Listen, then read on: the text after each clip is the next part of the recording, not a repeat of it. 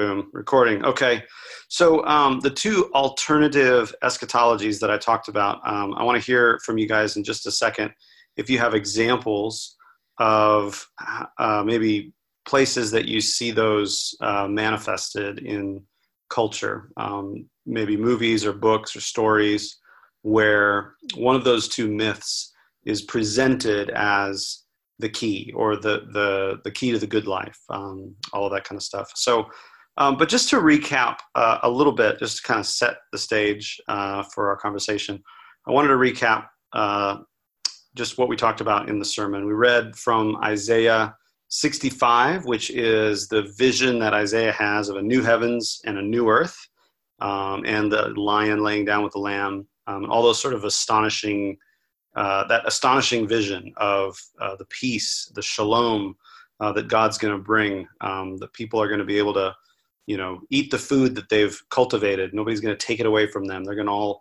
sit under their own vine and drink from their own, drink wine from their own vine trees and all of that kind of stuff. So that beautiful vision is actually the fodder for the vision in the vision in Revelation that John has, where John is writing, obviously, to the church there to encourage them, but he's saying that ultimately God is going to do this vision that Isaiah had, but the additional event that's happened in the meantime, of course, that sort of guarantees that new vision of the new heavens and the new earth is the resurrection of Jesus, which is the key to everything for everybody in the New Testament.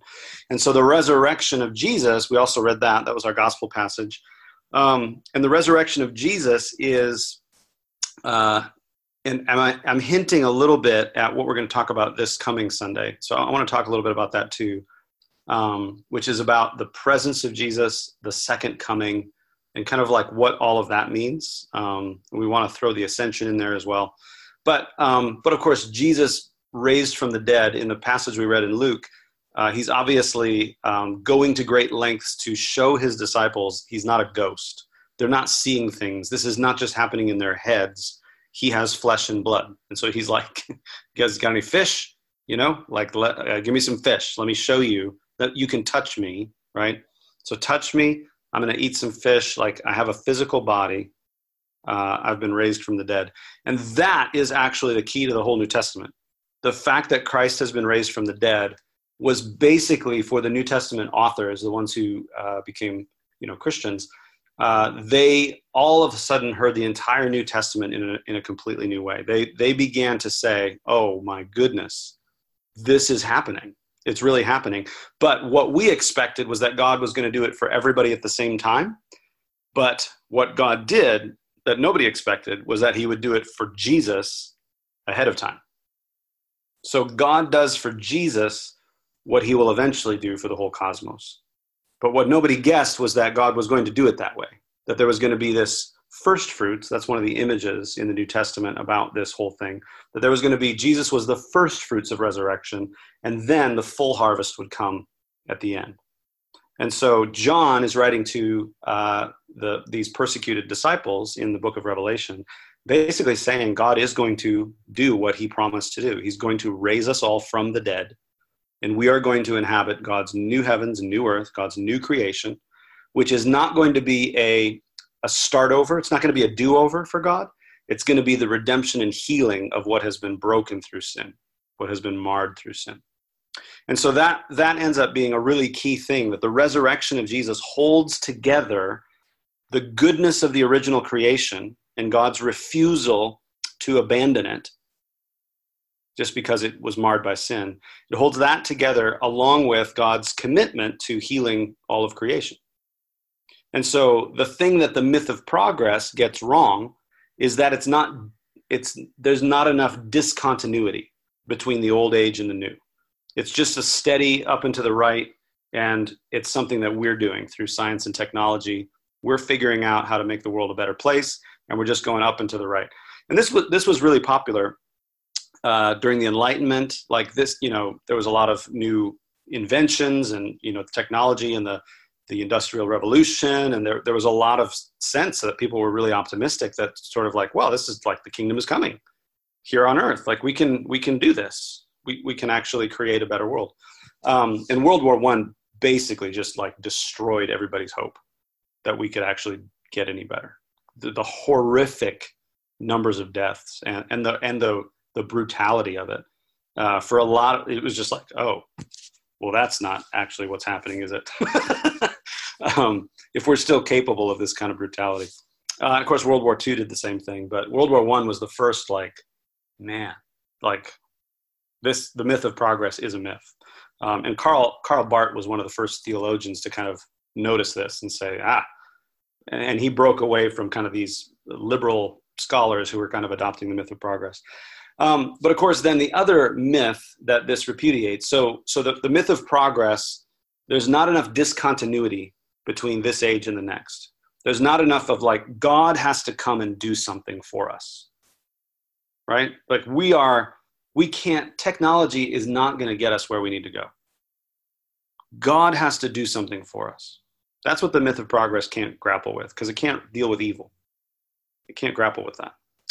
But of course, the other myth that's a popular one is the myth of escape, which is very connected to Gnosticism, which infected the early church in many different ways. And it's rooted in the philosophy of Plato, who saw the physical world and the realm of the ideas, or the non-physical world, the spiritual world, so to speak. He saw those two things opposed to each other, and that the goal of life was kind of to escape this bag of flesh that we have to walk around in, and escape into this other realm of pure ideas, the realm where we didn't have to deal with this like body. And so in Plato's philosophy, the body is sort of like inherently it's underneath the realm of the spirit. And so really like a rapture left behind theology, where like our hope is that we're going to escape from this terrible world and these mortal bodies, and we're going to escape into like this immaterial, non-physical bliss. That's actually a Gnostic idea, rooted in the philosophy of Plato. And the problem with it is twofold. It doesn't affirm the goodness of creation, right? So one of the things that, like, God created the world and he said it's very good. And so this philosophy basically looks at the created world that God says is very good and says, no, it's not. Like, the goal is to get out of this place. It's not good, right? So that's the first problem with it. The second problem with it is it's not, if myth of progress, there was not enough discontinuity. With the escape myth, there's not enough continuity between this world and the next. The escape myth has us like leaving behind everything. Just God's going to just destroy it. He's going to dump it. He's going to do a start over. Like, he's going to restart his computer with the default settings. Like, he's like done, right? And so there's not enough continuity between this age and the next, which the New Testament affirms, and the resurrection of Jesus affirms. So the resurrection of Jesus is the key to all of this, because Jesus, obviously his body had been transformed in some way, right? He was able to he would just appear in places, he would disappear. There was, the strange phrase that he says to Mary in John's gospel, don't hold on to me. Like, don't cling to me because I haven't ascended yet. Like, I don't know what's going on there. So there's clearly some new strange things going on with Jesus' body. There's discontinuity, but there was also continuity in the sense that people could look at Jesus and say, oh, that's Jesus. But sometimes they didn't recognize him, right? The two disciples on the road to Emmaus. So sometimes they didn't recognize him, but sometimes they did. And when they did recognize him, they knew it was Jesus. It wasn't like a completely new being or something like that. It was Jesus raised from the dead. And so there is both discontinuity and continuity in New Testament eschatology. Does that make sense? And the key is to hold them together. The easy thing is to grab onto one and dismiss the other. The myth of progress grabs onto continuity, dismisses discontinuity, and just thinks we're just going to get better and better. The myth of escape grabs onto discontinuity, but it doesn't have enough continuity, which means that God's not going to trash the world and start over. God's going to heal the world, and we're going to be part of it. So anyway, that's kind of the background of everything that we kind of wanted to talk about. Everything I wanted to talk about in the sermon was basically that what God is going to do at the end is not just like slowly get us better and better, that there will be some sort of dramatic, cataclysmic healing of the world that happens. The New Testament seems to describe that. But it's also not going to be God trashing everything and starting over, but it's God, instead of the Carousel of Progress or the Left Behind books, it's Lord of the Rings. It's a Lord of the Rings eschatology where, like, we're going to heal the world like we have to destroy the ring. We can't use it, we can't use the ring for our purposes. Neither can we just ignore the ring and hope that, a being takes us somewhere besides Middle Earth. No, like, Middle Earth is good and we have to heal it, and that's kind of encapsulated in the Shire. These hobbits who have this very simple life, they like to drink and eat and smoke, like like that. I mean, that's what Tolkien presents as, like, yeah, that's good. It's good that these hobbits they've got the pleasures of life. They like living, like that's a good thing. So anyway, so it's it's that eschatology where Sam, after the cataclysmic event of the destroying and Sauron departs from Middle Earth, Sam says, he wakes up and he sees Gandalf and he says, "Is everything sad going to come untrue?" Sort of incredulously. And there's also a beautiful scene later on where the hobbits come back to the Shire. And actually some agents of Sauron are still there, sort of oppressing the people. And they actually have to do almost like a mop-up operation to kick those people out. And so these hobbits who've learned to be warriors, who've learned sacrifice, who've learned there's more to life than just the pleasures of life, they have to come and actually kick out these warriors, which I think is a beautiful allusion to something else that I think could be part of our future in the eschaton. Because in Revelation 22 it says that the leaves of the tree of life that grow on both sides of the river are for the healing of the nations.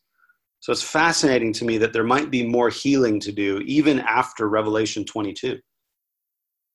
That Jesus is present and we're here and the river of life is here and we've got this beachhead now, but there's still, the nations still need to be healed. Maybe that's part of our job, Maybe we're going to go and kind of mop up the Shire and get it back to square one. So anyway, that's good enough on a review, but I just wanted to see, I just wanted to kind of reset everything for us. And there's lots we could talk about tonight. I'd love to hear if you guys have, first of all, if you guys have examples that you thought of from popular culture of each of these myths, kind of eschatology myths that you've seen. Has anybody got one that you thought of that you want to share? Yeah, go ahead, Joel.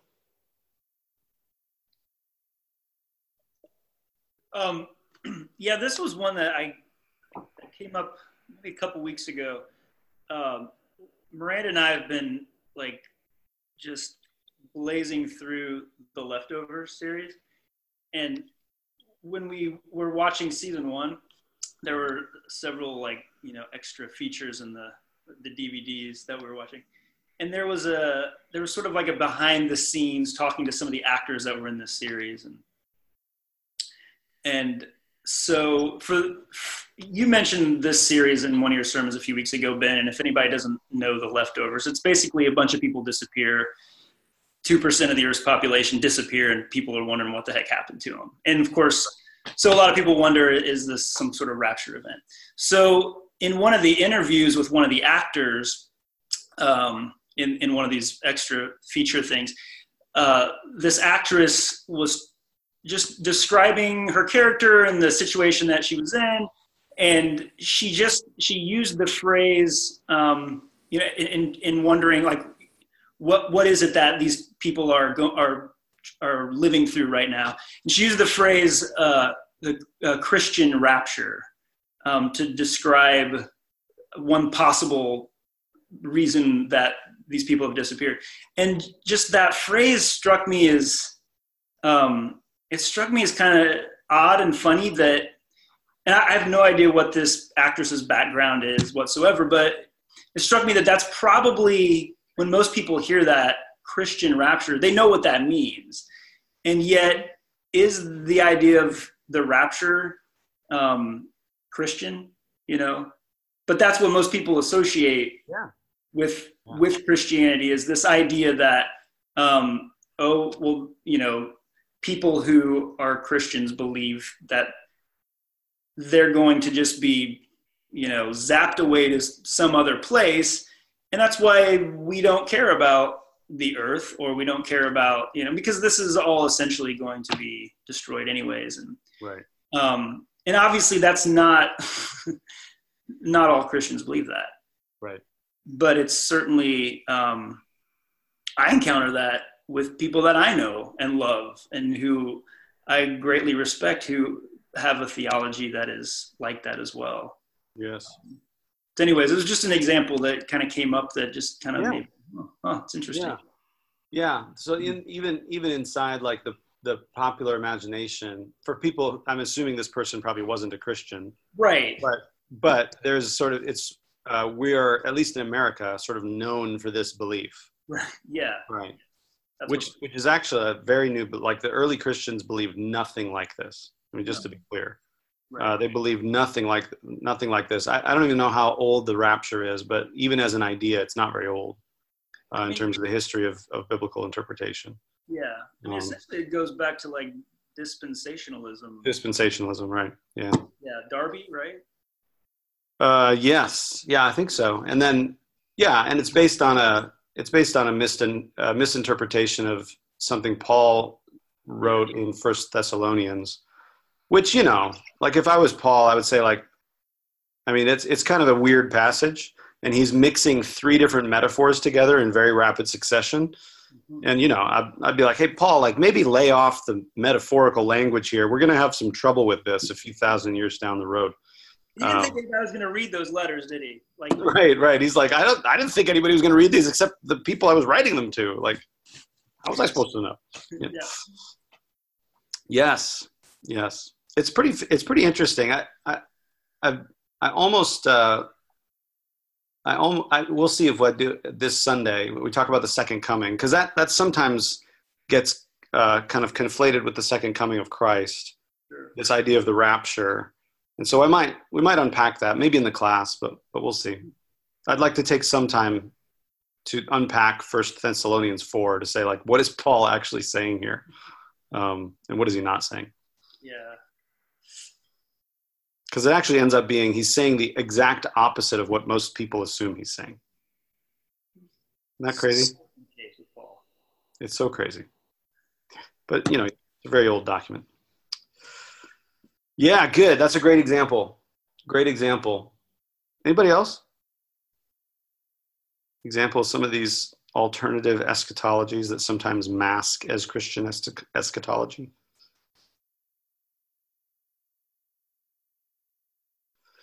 One of them that I thought of was the way the Matrix series ended. Do you guys remember the Matrix movies?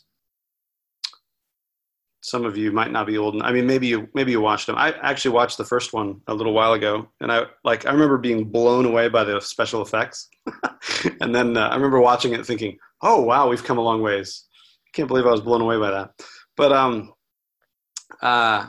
so the Matrix movies, they start out. I love the first movie, but Neo finds out that he's living in this simulation, and so his actual physical body is being used as a battery for these machines. And the way they get, apparently, the machines to get the people to kind of relax and let their bodies be used is to kind of load them into this simulation where they're in a computer thing. And so the story of the first one is Neo escapes from his little pod and he joins the resistance. And there's these people that are in the real world are sort of fighting this war against these machines. And then, of course, every once in a while they jack back into the Matrix, the computer program, to do some things inside there, that kind of thing. And the second and third movies, and I don't exactly remember the ending, but I remember being profoundly disappointed that the movies didn't end with Neo leading the people back up to the surface to like heal creation. To be like, now we're going to reestablish life on Earth. Right? Because every time you see the scenes of life on Earth, it's like fire and it's like dark red, like, it's like an environment for machines and people can't live up there. And I was always hoping that like the series would end, but like you defeat the machines and you reestablish life on Earth. Like, that would have been a Christian eschatology, but it ends up being more of a Hindu or a Buddhist eschatology. where essentially Neo just sort of, he makes peace between the machines and the humans. And then like the machines just agree that the simulation that they're running, it'll just be nicer. And now you can like bend spoons with your mind and do cool stuff inside the Matrix. But the series ended that way, and I was like, but you're still batteries. Like your bodies, you're basically saying your physical bodies don't matter. Anyway, I was so mad at the end of that series because, and I realized like, oh, I was expecting something more Christian at the end of this. So it just didn't seem like good news to me that, oh, now we can all bend spoons with our minds and like fly, but it's still a simulation. Like it didn't feel like good news, that just that the simulation was cooler. So. And bending spoons with your mind will lose novelty after. I know. I mean, after day 3, you'd be like, you know what? Maybe we shouldn't have done this. Maybe we shouldn't have taken this deal. Yeah. Yeah, totally. So that kind of, I guess that's that's probably more like the Left Behind thing. It's the repudiation of the physical world. Basically saying like, this doesn't matter. What matters is this realm of the mind. Like the physical world doesn't matter. Whereas like in a truly Christian eschatology, creation matters. Matter matters. So cool. Anything else? Anything else you guys thought of?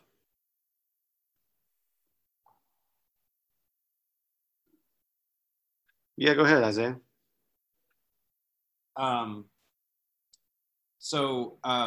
When I think of the Christian purity movement, I feel like it's often very Gnostic in the way it like approaches our bodies. So specifically just the idea that maybe not that our bodies don't matter, but that really they're just a problem that has to be navigated.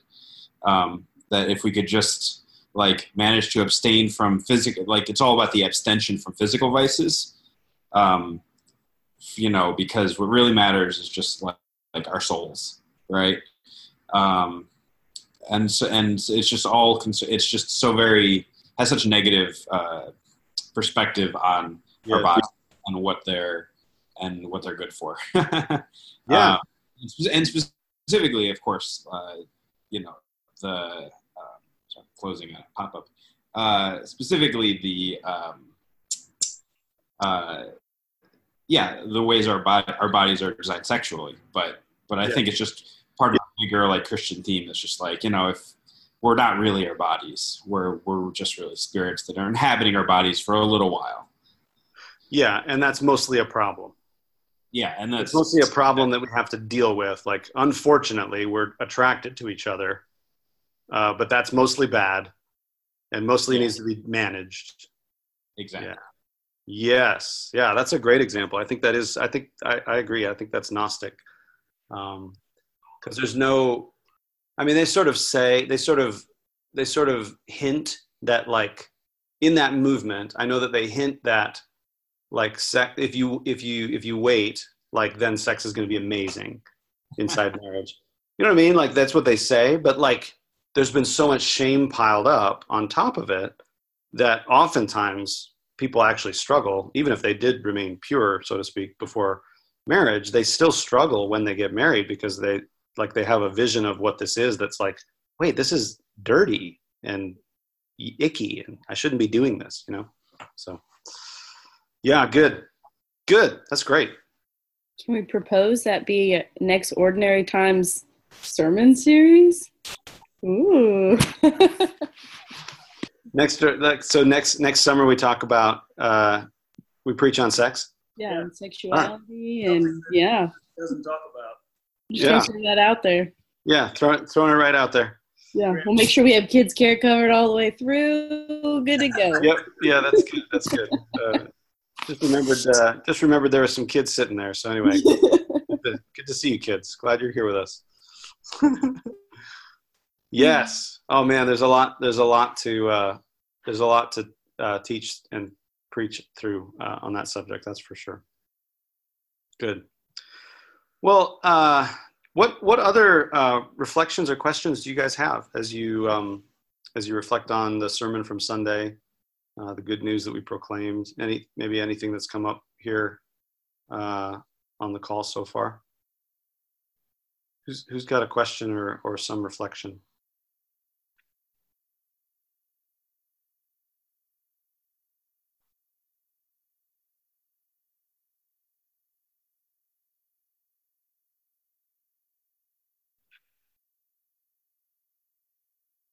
Anybody? Yeah, go ahead, Isaiah. Start us off. So I think for me personally, I grew up in a church that was very sort of Gnostic and very escapist. I definitely find myself thinking along those lines sometimes, but I think a lot of times what's more attractive to me is the myth of progress. Because I work in technology, and the technological advances we make are so just obvious and palpable to me. Yeah.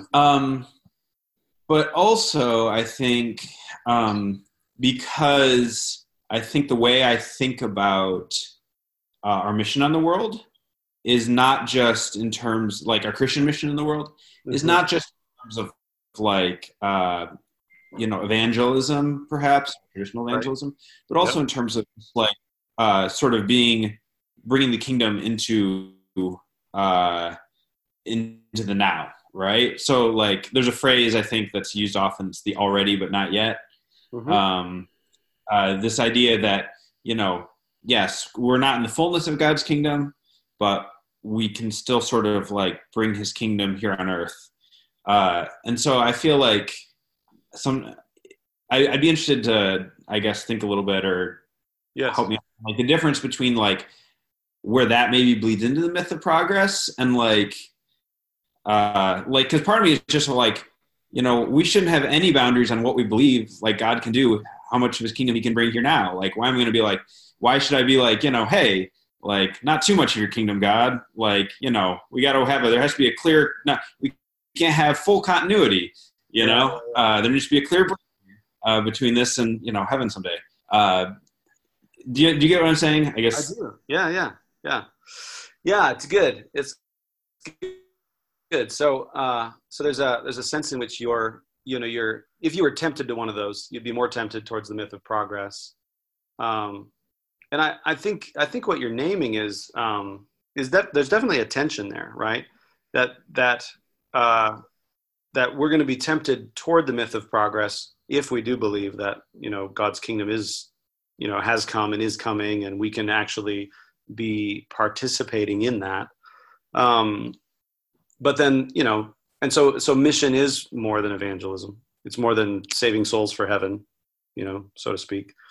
But I think the mistake the myth of progress makes is not that it believes we can make a difference, or that that we can participate in God's kingdom coming now, that kind of thing.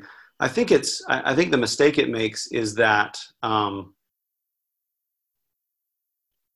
we can maybe, I don't know if I'm going to talk about this next time or not, but I think it's that there's a tension between the triumphalism of a church that thinks that its job is to bring the kingdom, and this sort of escapism of a church that just thinks, oh God, please let us get out of here before things get too bad.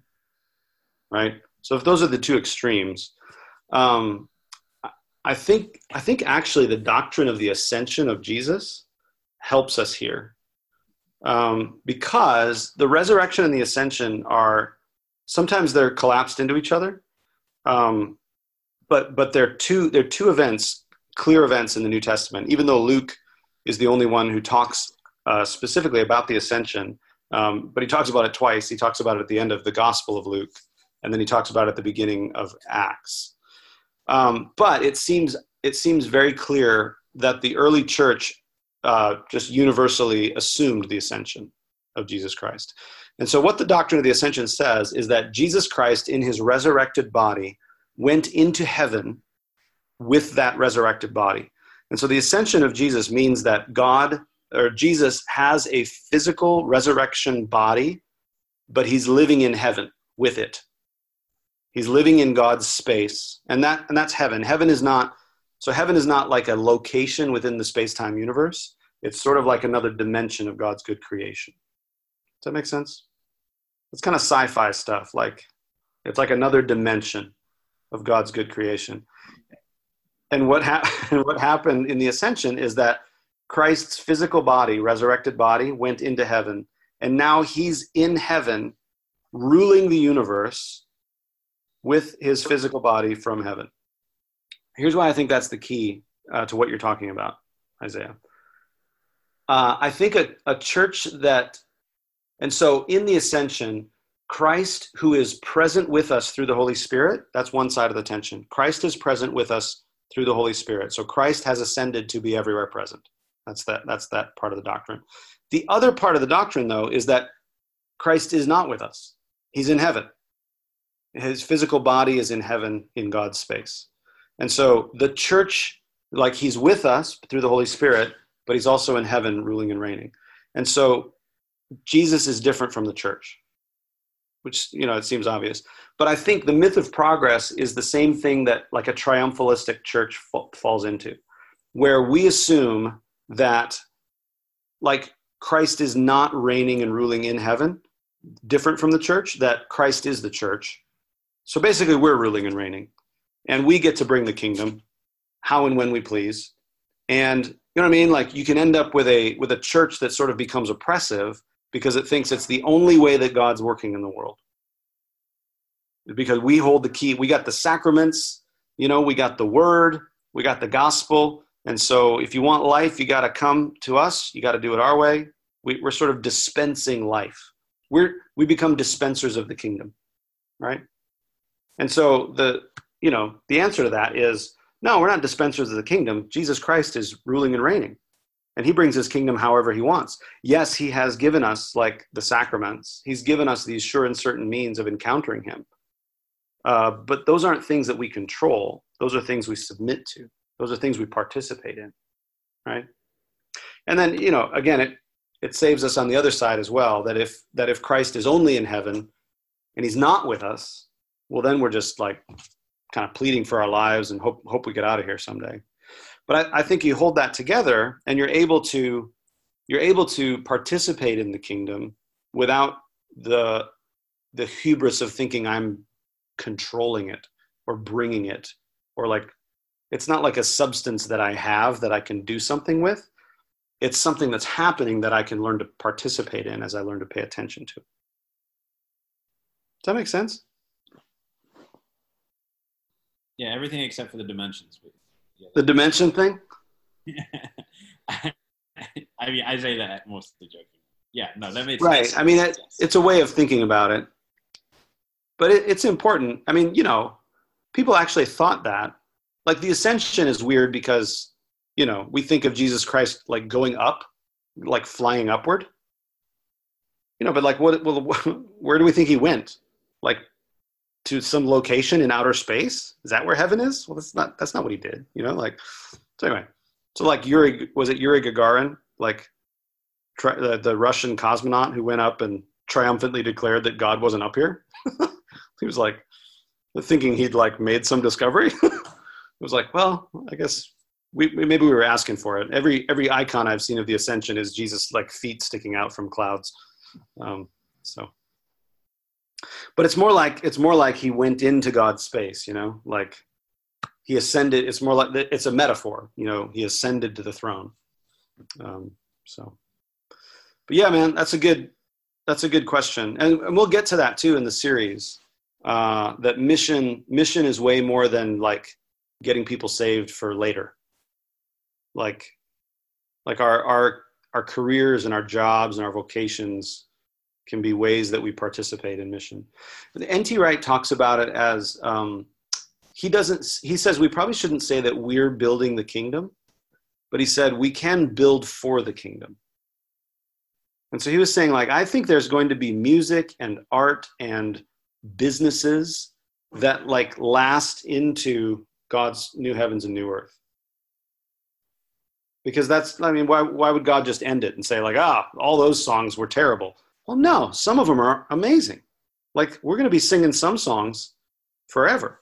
Like I think some art is going to survive forever. I think there's going to be, businesses and commerce, and there's going to be elements of culture that are transformed, that, that we have, in the eschaton. So who knows? Maybe we'll have iPhones. I don't know. Let's cross our fingers. Let's hope we have iPhones. Anyway. No, the kids want iPhones. The kids want you want an iPhone? If you pray hard enough, Jesus will give you an iPhone. That's our eschatology. Yay! You guys know I'm kidding. Let your mom and dad help you with that before bed. Yeah. Okay, go ahead. So there seems to be like a fine line between controlling this, like. Yep. I think the way you define it, controlling and participating. Yes. And how we as the church are the body of Christ, are somehow the physical manifestation of Christ. Yes. In the earth now. And that's tricky to wrap your head around. Yeah, no, you're right. You're right. It really is. It really is. I think it's one of the key issues in mission for the church is wrestling with the tension of Christ is present with his church through the sacraments in a unique and special way. Like that's what, the New Testament declares that, where 2 or 3 are gathered, I'm present, do this in remembrance of me. The early church believed in the real presence of Christ in the Eucharist. And so there's an element of like, when we do these things, we are expecting Christ to be present with us. That's just an expectation because he told us he would be if we did them, but then that can easily slip into, some sort of magic formula where we get to control the presence of Christ, So I think, again, the doctrine of the ascension really helps me here to realize, like, yes, Christ has given us gifts in the sacraments, right? He's given us sure and certain means for us to do this with. But he's also free to do whatever else he wants. Like he's free to, I've heard just, crazy stories like that I don't know what to do with. Like a lot of, you guys ever heard of like, there's Muslims in countries where it's like illegal to be a Christian who have dreams. Hi, Brianne. Who have dreams of Jesus, and Jesus comes to them and basically just says, proclaims the gospel to them. And in a dream, they start following Jesus. Like the church wasn't involved with that. They didn't come and take communion or get baptized. Like where does that fit? Well, I don't know. Like, but they had a vision of Jesus, and now they say they're following Jesus. So I don't know. Like, sounds good to me. So. Yeah, you're right though, man. There is a tension there, and I think that's why it's important to kind of hold those things in tension, so that we can begin to, just discern as we go. Like, are we becoming triumphalistic? Are we becoming arrogant? Are we becoming oppressive? Right? In assuming we're dispensing grace to people. Or on the other hand, like, are we becoming fearful? Are we becoming unconfident that God really, has given us precious gifts, and that it's okay to like receive them and participate in them and rejoice in them, and call others to participate with us, come be baptized, come be part of the community. Like there's life here. We don't get to control it, but we are participating in it as best we can. It's good. I hear the same tension there in what you're talking about and what Isaiah said. So, yeah, good. And we'll get into some of that, but I do think the ascension really, like that idea of the ascension really helps. It really helps me there to know that Christ is present through His Holy Spirit. but he's also absent in this strange way. Like, we're also waiting for something else to happen, where Christ with his physical body will be present in the new heavens and the new earth. That's like what we have now is not like just all that we're going to have. It's just going to get better. Like, there will be this like event where Christ returns and brings the kingdom, and there'll be this like line in the sand. And that, so there's an element of hope in that. And there's an element for me that brings me to my knees in prayer to say, like, Lord, I can participate as much as I can, as deeply as I'm able. But at the end of the day, we still long for you to come. We still long for your presence. We long for you to come and do what only you can do, you know. But by the same token, I'm going to wake up tomorrow and participate as best I can, you know. Good. What else, guys? Anything else kind of popping for you?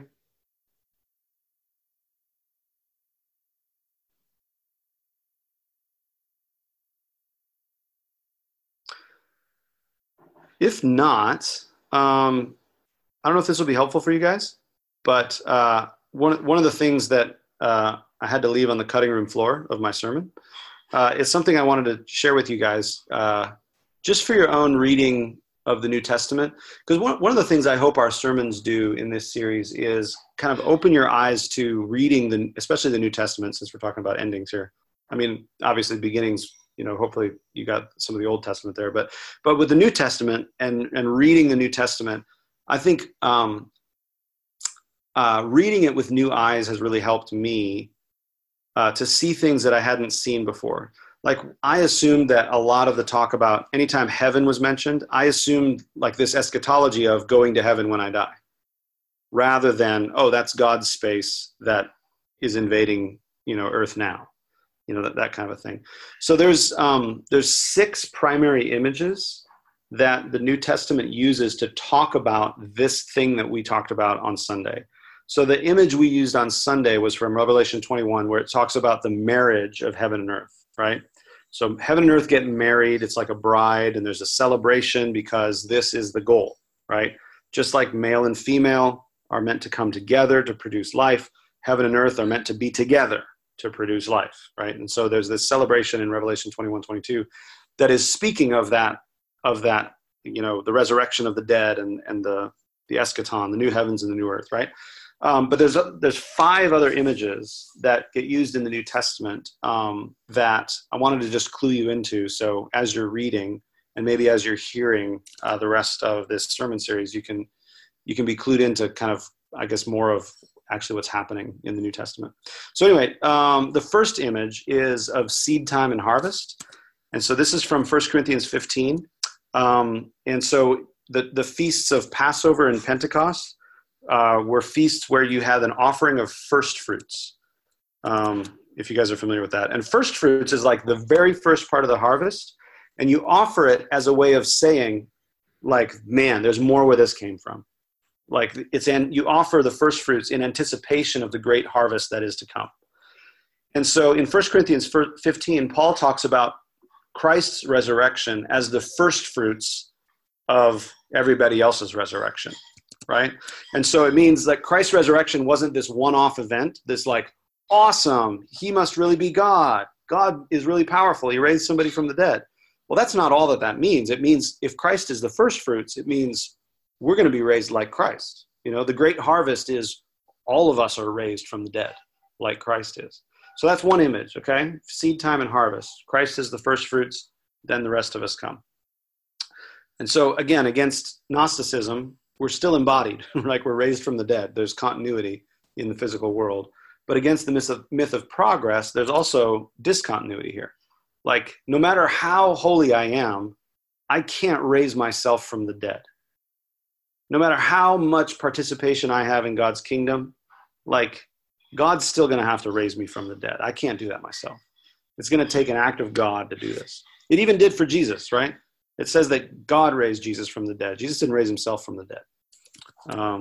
So anyway, seed time and harvest from 1 Corinthians 15. The second image is a victorious battle. This is also in 1 Corinthians 15 when it talks about death being defeated. We sang about this on Sunday in the final song that Joel led us in. Where, O death, is your sting? And then the line, what's the line in the middle of the chorus? Trampling over death by death. Yeah? Which is from, is that Augustine? Augustine? It's one of those early church fathers. Maybe. It might be. I can't remember. I can't remember who said that. But anyway, one of the early church fathers in a Easter sermon talked about Christ trampling down death by his own death. And so this image of a victorious battle, this act of new creation, is God defeating this enemy. And so this harkens back to, if you remember, like the sea monsters and the sea, like all the forces of chaos are threatening to kind of like throw the world into just dissolution and entropy. And God's holding back the sea, and that kind of thing. And this is spoken of as the final victory over death, which is sort of this icon of all the chaos that's trying to undo creation, that God says, I'm going to finally defeat death. And so the victorious battle is the second image, where Paul says death is actually an enemy to be defeated. Death doesn't just get redefined in God's kingdom as like, well, it's a natural part of the nature of things, and eventually we're just going to be part of the soil, and that's kind of like New Testament eschatology says, no, death is an enemy. That's why it hurts so bad. Hurts so bad to lose a loved one. Death is an enemy, and God will defeat that enemy in the end. The third image is from Philippians 3, where Paul talks about us being citizens of heaven who are colonizing the earth. So first, Philippians 3, 20 and 21.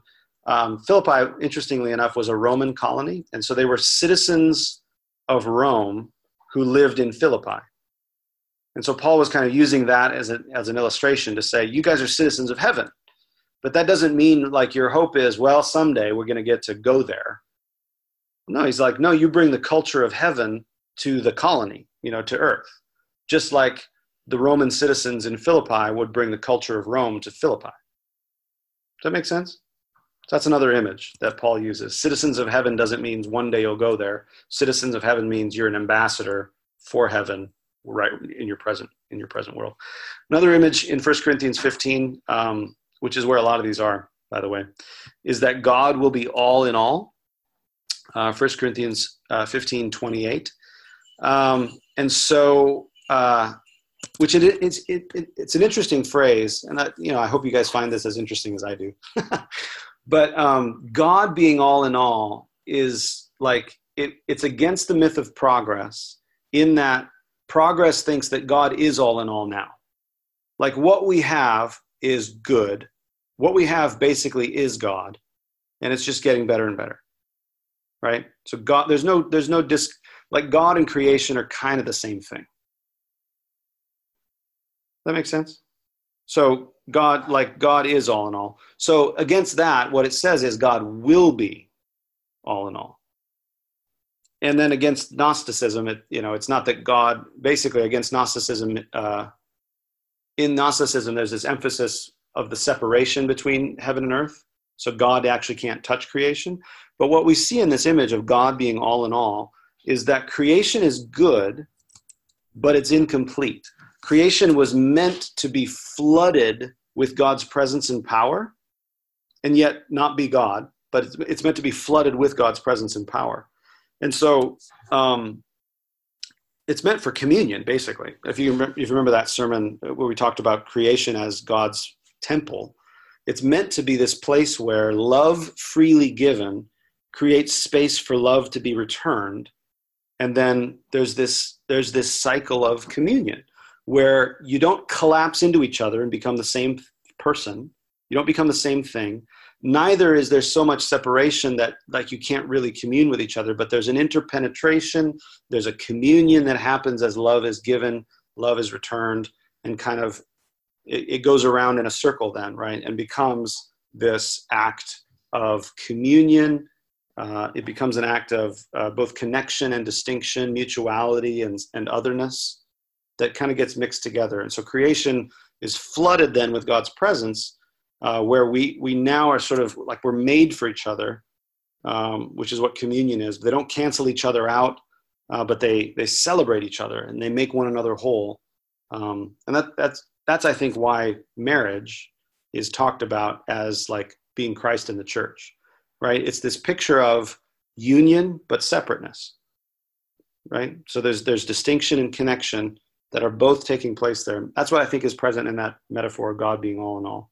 So anyway, that to me is a beautiful thing. It's not just this separate things that are like not interacting, but in our interaction, we don't collapse into each other and just become the same thing, which would be the myth of progress. All right, so the fifth image then is new birth, and this is from Romans 8. There's Exodus imagery here in Romans 8, where the creation is in slavery, longing for liberation. And Paul says that creation is experiencing birth pangs. And so it's not this upward steady trajectory. It's a cataclysmic traumatic event, right? A birth is a traumatic cataclysmic event. It's like you get pregnant, you're pregnant, and obviously that's a slow and steady thing, but bringing a baby into the world is like, oh, wow, this is now we have a new state of things, right? Like it happens, hopefully not over too many hours, but it's a cataclysmic, traumatic event to have a baby. And so, again, this image of new birth, it's not a dualistic rejection of physicality, right? So God doesn't throw it away, but rather the new birth metaphor is not the unmaking of creation or the steady development of creation, but the drastic and dramatic birth of new creation from the womb of the old is kind of the image that Paul is giving there. And then the sixth image is, of course, the marriage of heaven and earth. So just stuff for you to look through, I guess, stuff for you to be aware of as you're reading the New Testament, that a lot of times this is what Paul is talking about. He's not talking about going to heaven when you die, even though there is such a thing as the intermediate state. Like my dad is like somewhere, I think. You know what I mean? Like the New Testament actually doesn't say much about it. The New Testament says, basically, Jesus says to the thief on the cross, today you'll be with me in paradise. So whatever that, like, okay, he died and then Christ died. And so somehow he was with Christ in paradise. And then Paul says to be absent from the body is to be present with the Lord. But that's about it as far as like teaching about like, what do we do until resurrection? We don't really know. It's kind of mysterious. Like who knows? There's some sort of presence with the Lord, but we don't know if that's, it's theorized like that might be asleep. Like people won't experience the passing of time, or maybe they do. There's a lot there, that people have speculated about. But overall, that's not the good news of the gospel. Is not that we get to do that. That's like a holding pattern until the good news, which is the resurrection of the dead. That Christians literally believe that we're going to be raised from the dead like Christ was. Like that's the end of all things. That's what we believe.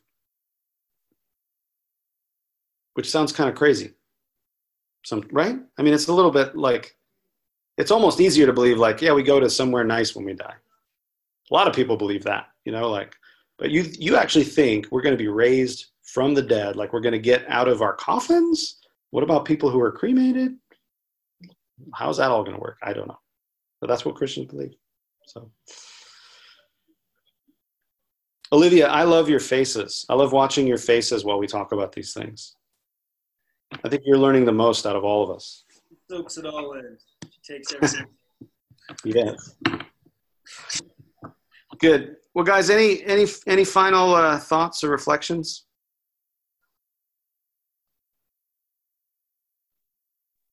Ben, I have a question. I'm still thinking about your whole culture observations about the two different myths. Would you say, I'm a big superhero fan, would you say Wonder Woman and The Dark Knight Rises are probably in this whole myth of progress category? I find like the new villains in our era very interesting, how they are villains that are wanting to burn the world and who think that the earth is like a terrible thing and they want it to be reborn. And our current culture is showing heroes and saying, no, the earth is good. So anyway, that's just a trend I'm knowing in our culture, and I'm just interested in kind of your take on it. And is that like a myth of progress thing, or is this kind of like a new thing? Yeah, that's a really great question. And it's a great observation that, like, I'm thinking of Thanos, right? He wants to like kill half the population, apparently because like the universe is running out of resources or something like that. Which there's a lot of holes in all that. It's like, well, why don't you? If it's easy to snap your fingers and kill half the people, like, can you snap your fingers and create more resources? I don't know. Anyway, but that and you're right. In Wonder Woman, like the villain is somebody who sees, you know, these you know, created these humans, right, as like they've screwed it up so badly they're not worth saving, you know, like. But Wonder Woman saves them. And I don't know. I don't know if it's a pure myth of progress or not, because at least in Wonder Woman, like, they needed Wonder Woman. It's true. You know what I mean? Like, the humans didn't do it by themselves. They needed a goddess, right, to defeat the evil power. Like, they didn't stand a chance against whoever the bad guy was. So I don't know. I'm wondering if it is something that's not quite myth of progress, that it's more, maybe it's closer to the Christian story in that, like, they need a Wonder Woman, they need a hero. They need a hero to save them, but then that hero empowers them to, like, you know, to kind of do the work themselves or participate in the work, you know, some greater way. Yeah.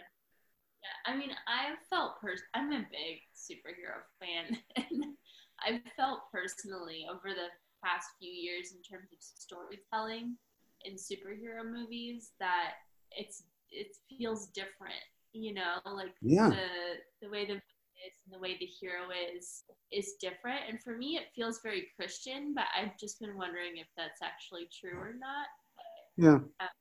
It reminds me of, I don't know. Anyway, we could talk. Yeah. This No, probably doesn't matter. We can it's all night, but yeah. Yeah. I agree that there's a shift, right? It used to be Superman saved the day all by himself and everybody was just grateful, right? But there's a lot more sort of like participation and empowerment of like normal people to like be part of this. You know, like the superhero doesn't just do the whole job herself. Now she enlists, you know, others. I think another, I don't know what this says about, you know, our heroes that nowadays, but the other thing you mentioned, The Dark Knight Rises, is our heroes aren't as pristine as like the old Superman was, right? Like this pristine sort of like, you know, the new James Bond is this broken man, right, who's kind of barely holding it together. The Dark Knight Rises, you know, he's this traumatized, you know, guy who's probably doing his superhero work for all the wrong reasons, you know, and he, you know, he's got a martyr complex, and you know what I mean? Like it's an interesting shift in terms of like who we see as our heroes now too. So they've become more human. Yeah, that's a great. I don't know if I haven't spent a lot of time reflecting on it. It's a great observation and a great question to think about. Anything else, folks? Awesome. All right, friends. It was good to be with you, and we will see y'all sometime soon. Sunday, if not before, I guess. All right. We'll talk about the second coming of Christ, and that part of the new heavens and the new earth will be the personal presence of Jesus, and what we mean and what we don't mean by that. So, all right. Peace, y'all. Sounds good. Thanks, Ben. Thanks. All right. Have a good night.